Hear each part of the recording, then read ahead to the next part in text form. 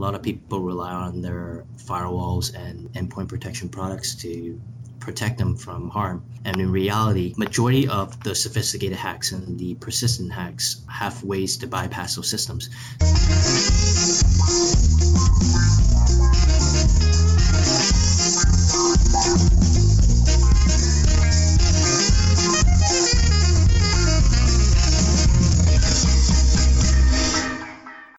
Welcome back to Risk It. Today I have with us featured guest Jason Ng. Jason is the CEO of Elevated Prompt, a cybersecurity firm that talks about offensive and defensive approaches to protecting your networks, systems, applications, and data from hack, damage, and unauthorized access. Jason, give us a little background about your company and tell us about your area of expertise. Thanks, Braden. So we're a startup located in Vancouver here.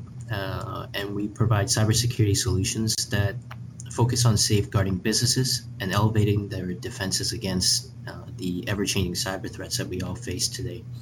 Our solutions is really designed to help business identify the risks and vulnerabilities that they have, implement security monitoring and threat detection, actively searching for threats and anomaly behaviors within their systems, and really help them prepare for and respond to any sort of security incident, that can range from a violation of access control to a full compromise or breach. And really just to help companies raise their awareness and increase their visibility into their systems. I myself have been in the industry for about 15 years and have experience from small business consulting all the way to enterprise solutions and support. And really over the years, I've developed a pretty strong business acumen to working with a lot of business owners and stakeholders, and really bringing in a focus towards synergy between IT and the business, and how does IT and security help strengthen the business and their requirements.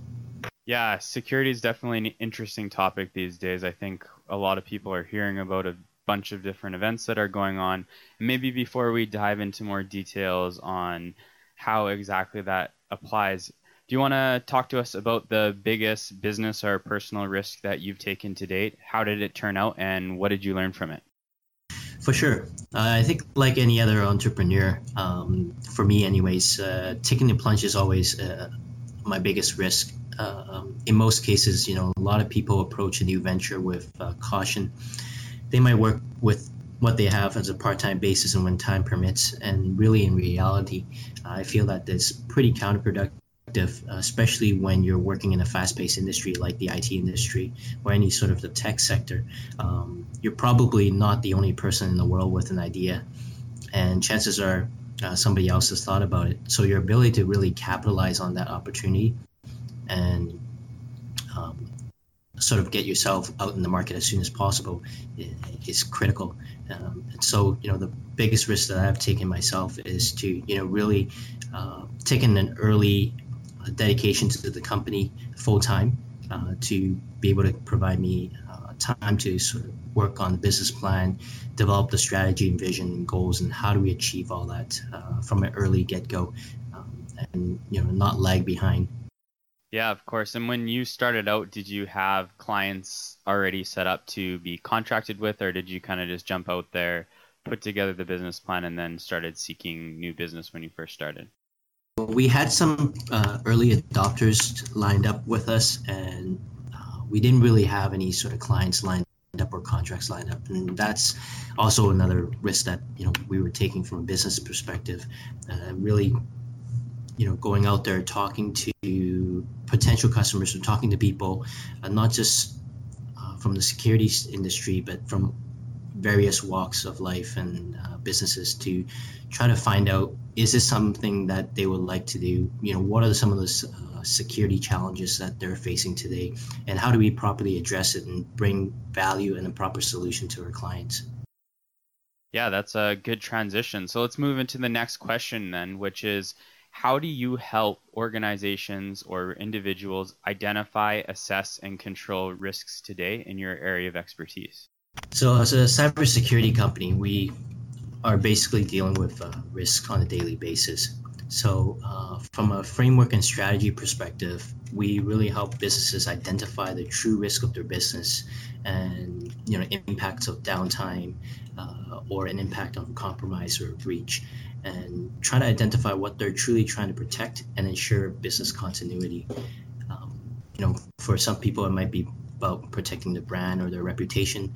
It could be an intellectual property that you're protecting, or you hold a lot of personal identifiable information, such as customer data, that you want to protect.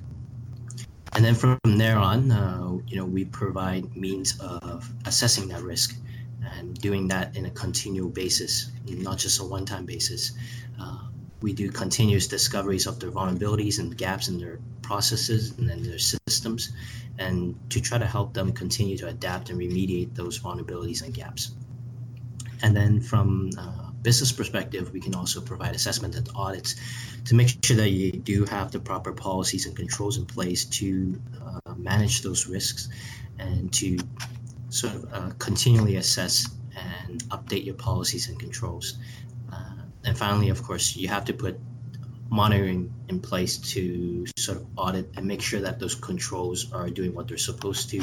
And if there's sort of any violation of those controls, how do you go about updating that or making things better for the next time?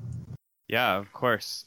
Now, if we were to think about the number one reason that you think businesses or individuals fail to address risk around cybersecurity today, what would that be, and what advice can you give to others? I believe the sort of underlying education and understanding of what really cybersecurity and how to keep a business safe is critical. Keeping the business and the information safe can be challenging and can be overwhelming, and a lot of people just don't know where to start. And that usually results in some sort of budget constraints.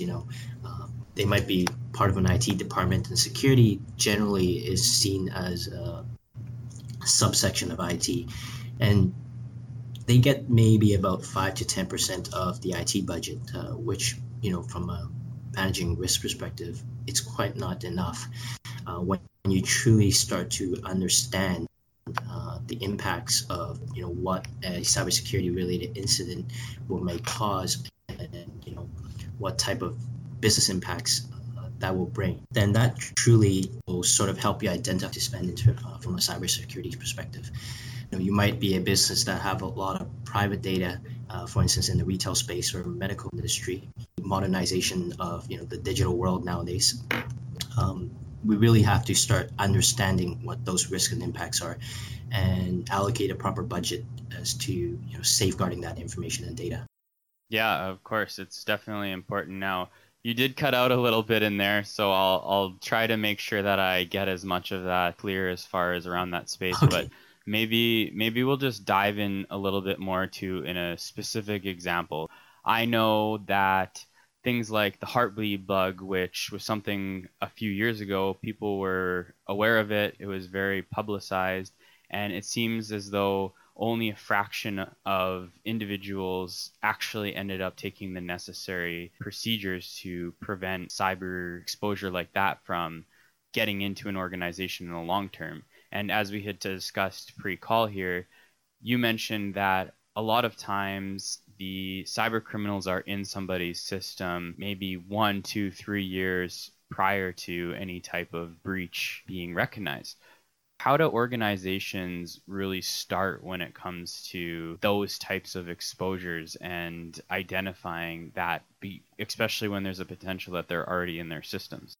I think right off the bat, having proper detection in place is definitely key. Having the proper policies and controls in the back end will definitely help control that. But if you're a business, looking to get in there right away, implementing some sort of a detection mechanism right off the bat would probably help with trying to identify whether or not there's something happening in your networks.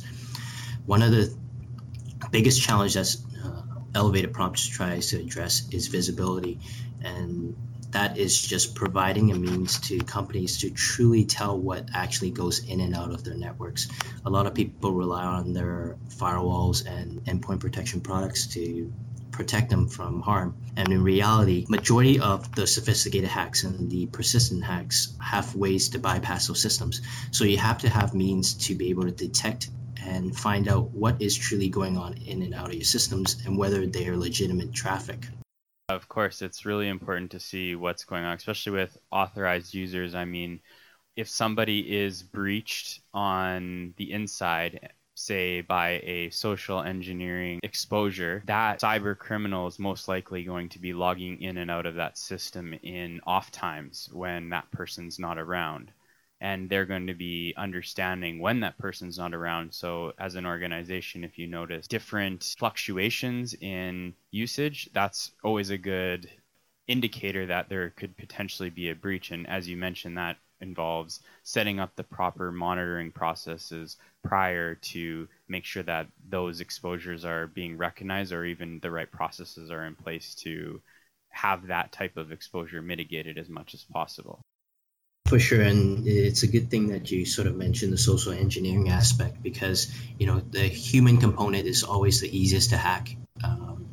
People can spend millions and millions of dollars in protections and prevention systems, whereas a single click of an email through an unsuspected user could all of a sudden open the floodgates from the inside. And insider threats are a really big concern for organizations nowadays, and it is definitely a way in for hackers and cyber criminals. Yeah, of course. And it's one of those big exposures. I think one of the examples that I usually give to organizations when I'm talking about risk management, obviously security becomes a proactive response. In insurance, we often have the reactive response is paying for the cyber breach and the potential loss of information.